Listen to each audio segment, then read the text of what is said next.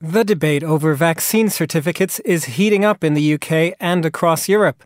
We'll discuss the merits and any potential ethical pitfalls. And as lockdowns ease and the weather warms, restaurants will soon be taking the first steps towards opening their doors. But do takeaways and recipe boxes have a future? Lil Nas X has once again reached #1 in the United States with his latest hit Montero, but it's his music video that is attracting the most attention.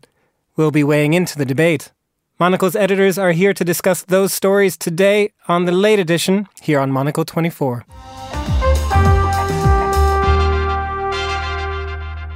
Hello and welcome to the Late Edition here on Monocle 24. It is Wednesday, the 7th of April, and I'm Monocle's news editor, Chris Chermak.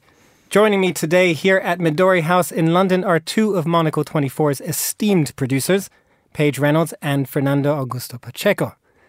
Paige, let's start with you. Welcome back to the Late Edition. How are you feeling today? Thanks, Chris. I've had a bit of a Late Edition hiatus, so it's nice to be back. It's nice to be in studio with everyone, and I'm quite looking forward to today's topics, particularly our last topic, but yeah, we'll get there.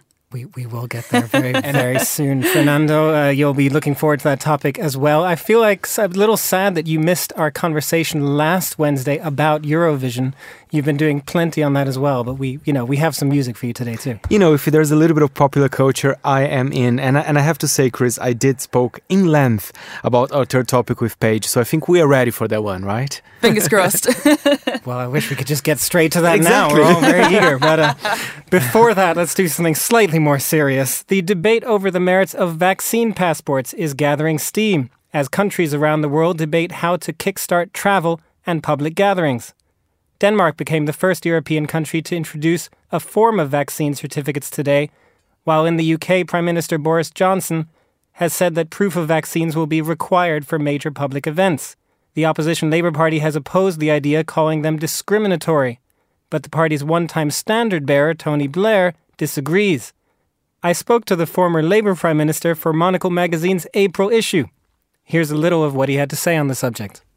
It seems to be obvious that countries, if, for example, you're going to open up your tourist industry, other tourists will want to know what's the disease status or the vaccination status of the people I'm about to share a hotel with, I'm about to share a restaurant with.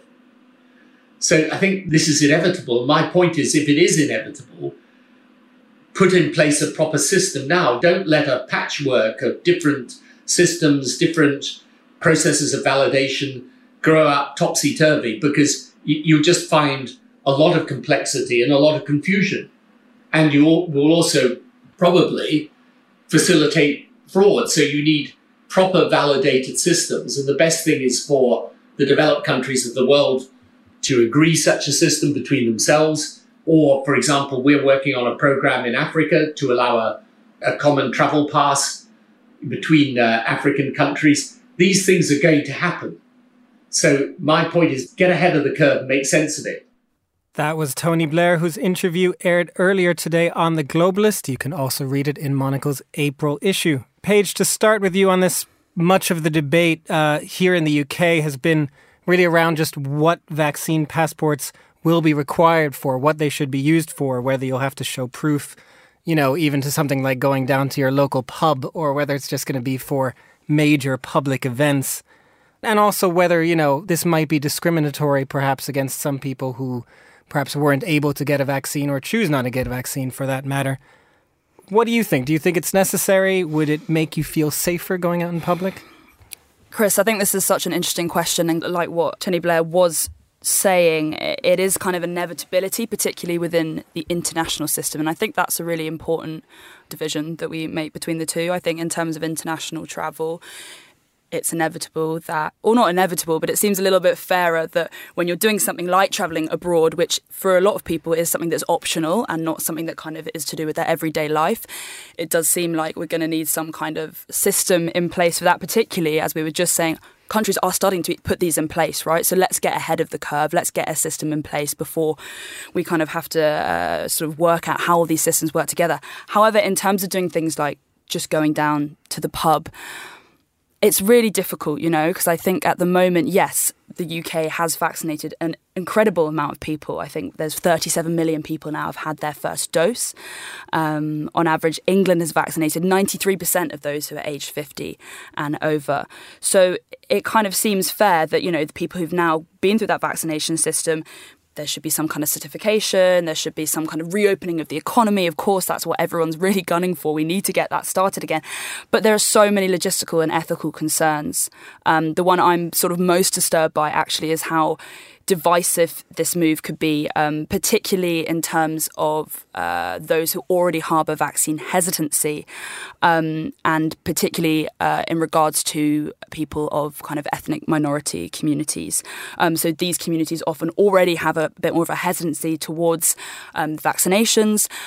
They also are a bit more sceptical about kind of government policy in general. Often it's felt that it's something that's happening to them and not for them. So is this kind of government-imposed system really going to put their priorities and their needs at the top? Perhaps not. So you kind of get this system where you think, okay, who are vaccine passports really serving, and how are they actually going to further kind of sow division in a society that already is kind of divided along those lines? And if we talk about young people as well, I mean, from my perspective, I don't know when I'm going to get my first dose. We're hoping by July. It already feels like the system in the UK is kind of weighted towards the older generation. They are often voting on things, making decisions about our lives that are kind of, that we don't really get as much of a say in. So as a kind of personal gripe, as you can tell, I don't particularly want to be sort of stopped from doing things as a kind of younger person when I haven't really had the same opportunity yet, perhaps, to get vaccinated or anything like that. And there's also concerns about fraud, about privacy, and also what it kind of will do to vaccine hesitancy. Some people say it will incentivize people to get the vaccination. However, anti-vaxxers might see this as kind of government coercion. It will kind of build their kind of, I suppose, value system or their kind of ideas in regards to vaccinations. It'll make them kind of even stronger, perhaps. So there's a lot going on here, Chris. I don't quite know where I stand, but I'm feeling a bit hesitant towards the vaccine passport. Also, I mean, look how Test and Trace went. It didn't go too well, did it? That's very true. In terms of an actual system. That's fair to say. And it's interesting to hear you bring up the generational debate, if you will. It's kind of funny how things change, I suppose, after a year where the elderly generation was the one that had to be more careful. This could be sort of the reverse of that in an interesting way. But Fernando, I want to come to you on this. I mean, both you and I have family abroad, across the Atlantic, for that matter. And, it seems like, as Paige was mentioning there, vaccine passports by the very name are really about also opening up international travel here in the UK. We're all kind of looking to this date of the 17th of May. Do you think, will you be prepared to get on a flight without a vaccine passport? Is that what you would be looking for? Chris, that's a really interesting question. I kind of agree with Paige because it's such a difficult topic to think about it. It's not that I am against vaccine passports. I know the countries are doing their best, especially countries that are doing well, like the UK, perhaps Denmark as well. But as a Brazilian national, I know that there's been a lot of delays with the vaccine, and I know probably Brazil is definitely not the priority to be in any list of kind of a green listed country to go. I also have family in Kenya, which is another country that is on the red list here in the UK. So it is a bit of a struggle. I understand, the idea of vaccine passports, but I do worry about the future in the next months if the world is going to be more divided about the have and the have-nots. And we're talking here about, vaccination, which in a way you almost can do a correlation between poorer countries and richer countries. So I just worry. I don't want this to be something that is permanent. And at the same time, it's very worrying that a lot of countries in Africa, for example, they might not be vaccinated this year at all, So...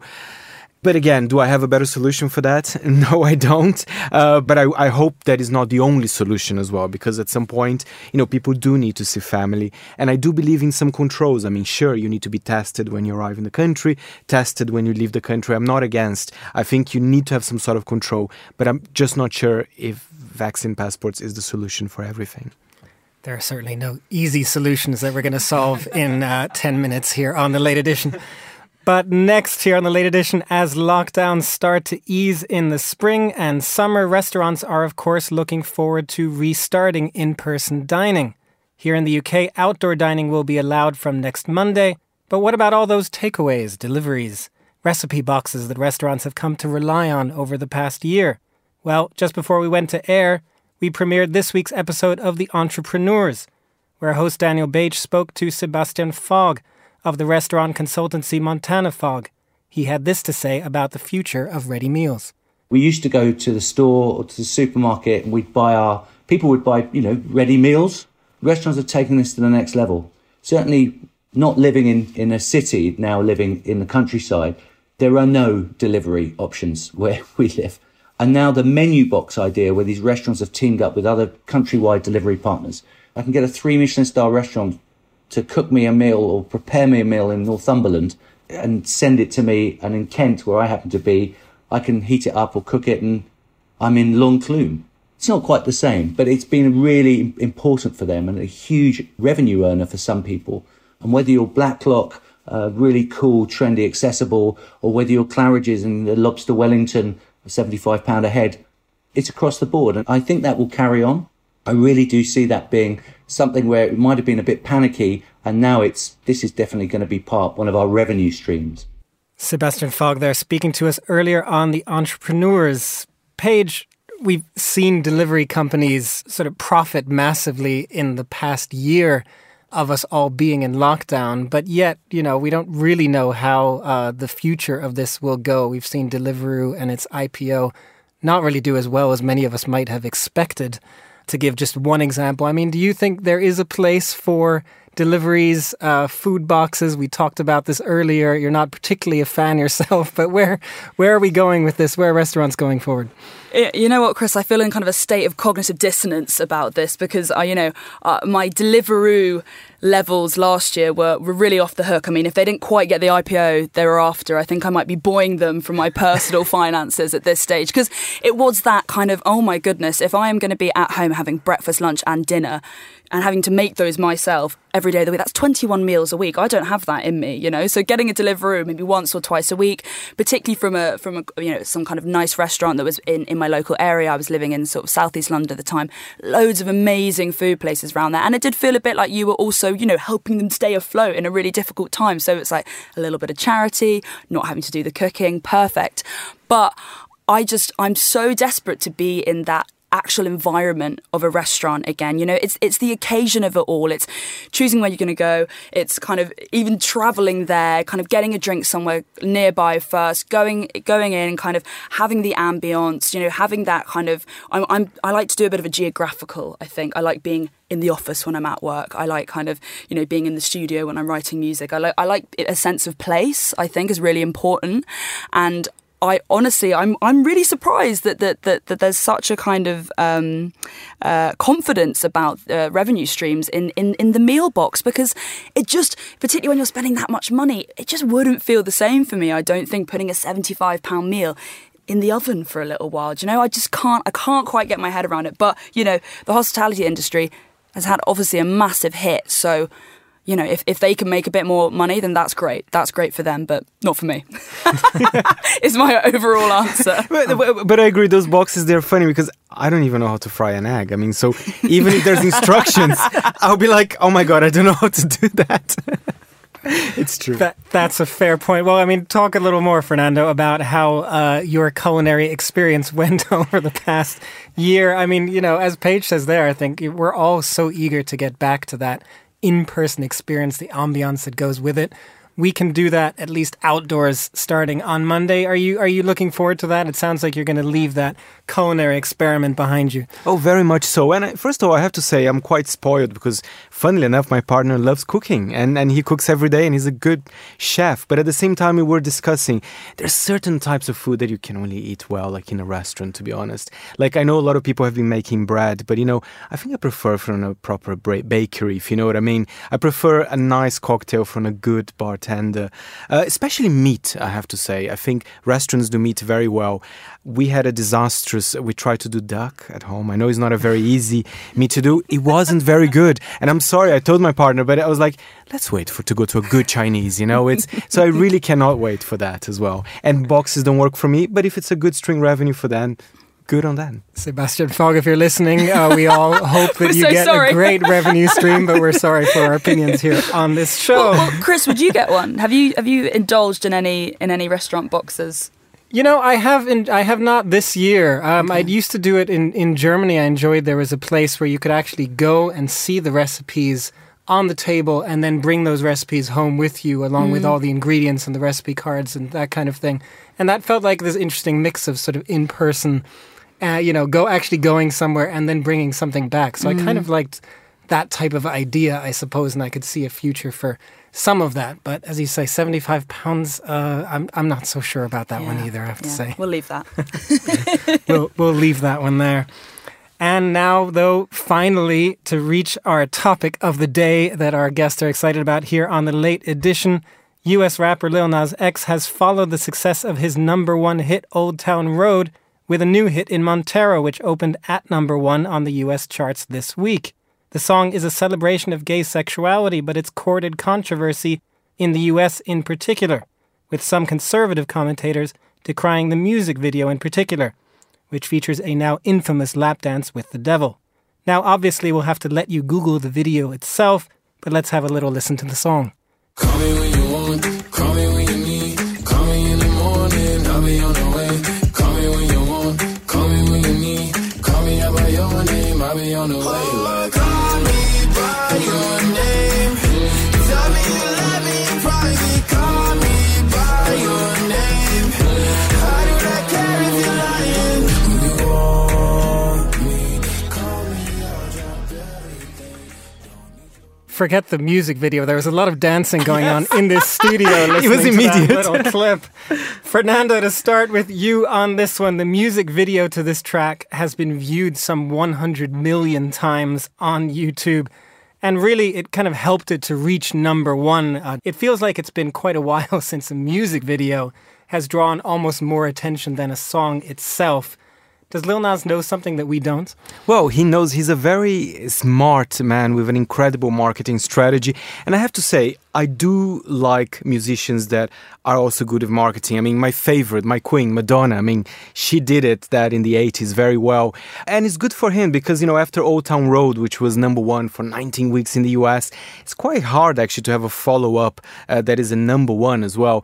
And the video clip, I have to say, Chris, it is entertaining. I mean, lap dancing with the devil, I think it's fun. He's being a bit cheeky as well. And here it is. I mean, he's 21, openly gay as well. I think that's quite interesting. And as you rightly said, the song talks about gay sexuality in a very open way. I mean, it's not often you have a song that is #1 that deals with those topics. And the video clip, it's so entertaining. I've watched many times. Probably I have 1 million of those 100 million views there on YouTube or something like that. Paige, do you have the other 1 million of the 100 million views? I mean, it's. I will say it's been interesting to watch Lil Nas X also respond to the controversy that his music video has courted. It really seems like he was ready for this debate and maybe even welcomed it. Yeah, it's this sort of vintage story, really, of moral panic, isn't it? That I think, these kind of songs and videos have kind of set off for many, many years. I mean, like your favourite, just talking about Madonna in the 80s. Remember her Like a Prayer video? And I think Pepsi then pulled her commercial over it because it was, burning crosses and everything, and it got everyone in this uproar. And this kind of feels like the sort of 2021 version of that. And, kind of what you were saying about his marketing strategy, his sort of social media presence and strategy is also just super sharp. He's kind of coming back at all these commentators in a sort of faster and funnier way. I believe there was a governor of South Dakota, Kristi Noem, who tweeted, "Our kids are being told this kind of product is okay." This was about the Nike Satan shoes that kind of went with the music video. And she says, these shoes we're told these shoes are exclusive, but what's more exclusive? Their God-given eternal soul. We're fighting for the soul of our nation. And she turned it into this big kind of like soliloquy. And he just tweeted back and saying, "You're a whole governor and you're on here tweeting about some shoes. Do your job." So he's really kind of coming back at these people very directly and just saying, like, this is my art. I'm happy that it's causing this. He's happy that it's causing this kind of reaction, I think, because I think, you know, as a kind of gay black man in America, he wants to be making these statements and he wants to be heard. And he kind of has also been quite reflective. He said in one of his sort of Twitter kind of reflection on it, I spent my entire teenage years hating myself because of what Christianity taught us about homosexuality. So I hope that you're mad, you stay mad and feel the same anger you've taught me to have towards myself. That's really, you know, that is interesting. He's really having interesting conversations. And I think that, you know, it's not just some kind of big garish video that's trying to provoke. It's actually very smart. And to kind of go on to the references, I mean, they're amazing in the video. There's a really good Time article and there's all these kind of classic scholars going absolutely mad about it because of actually how many different sort of types of kind of Greco-Roman culture it has in it, particularly kind of medieval Christianity and references to that. He's got the Garden of Eden, this idea of original sin. He's turned that on its head. We've got a quote from Plato's Symposium in one part of it about how men are split in two and how they kind of go about their lives trying to find their other halves. And it's been debated in kind of queer academic circles for ages about exactly what he's meaning by that. Is that kind of a, you know, reference towards homosexuality? Is it about self-love? He's got the Greek mythological figure Ganymede at one point. We've got Satan. We've got hell. We've got it all. It's all in there. It's really rich and it's quite short as well. I remember putting the song on my running playlist and it was only 2 minutes and something, and I was like, no, I'm gonna have to put this on repeat quite a lot. But I just really like it when I think, you know, these artists, that really young artists, where he's 21, are kind of berated by these sort of older figures when actually they put so much thought and energy and time and creativity into their product. And I actually just think it's really remarkable. It's a very interesting point, maybe Fernando, you can pick up on that, but just the fact that he is not just courting controversy for the sake of it, perhaps he's actually trying to send a very purposeful message. Precisely, that's what I was going to say, and it's nice that, you know, Paige mentioned everything that is happening in the video, the behind the scenes, the little kind of references, because some people say, oh, let's just make a song that is all about controversy. No, really, not everyone can pull this off, so that, you know, kudos to Lil Nas X, and I think he's not the only one, at least this year. I think another person that, I mean, I would like to mention here is Cardi B. You know, she had the song WAP. I know it's, you know, very controversial, very sexual. But again, it was a song about liberation as well. And not everyone can pull that off and have, you know, he doesn't have 100 million views for nothing. Clearly, there's something behind that connected with people. Absolutely. It connected with everyone here in the studio. I can say that for sure.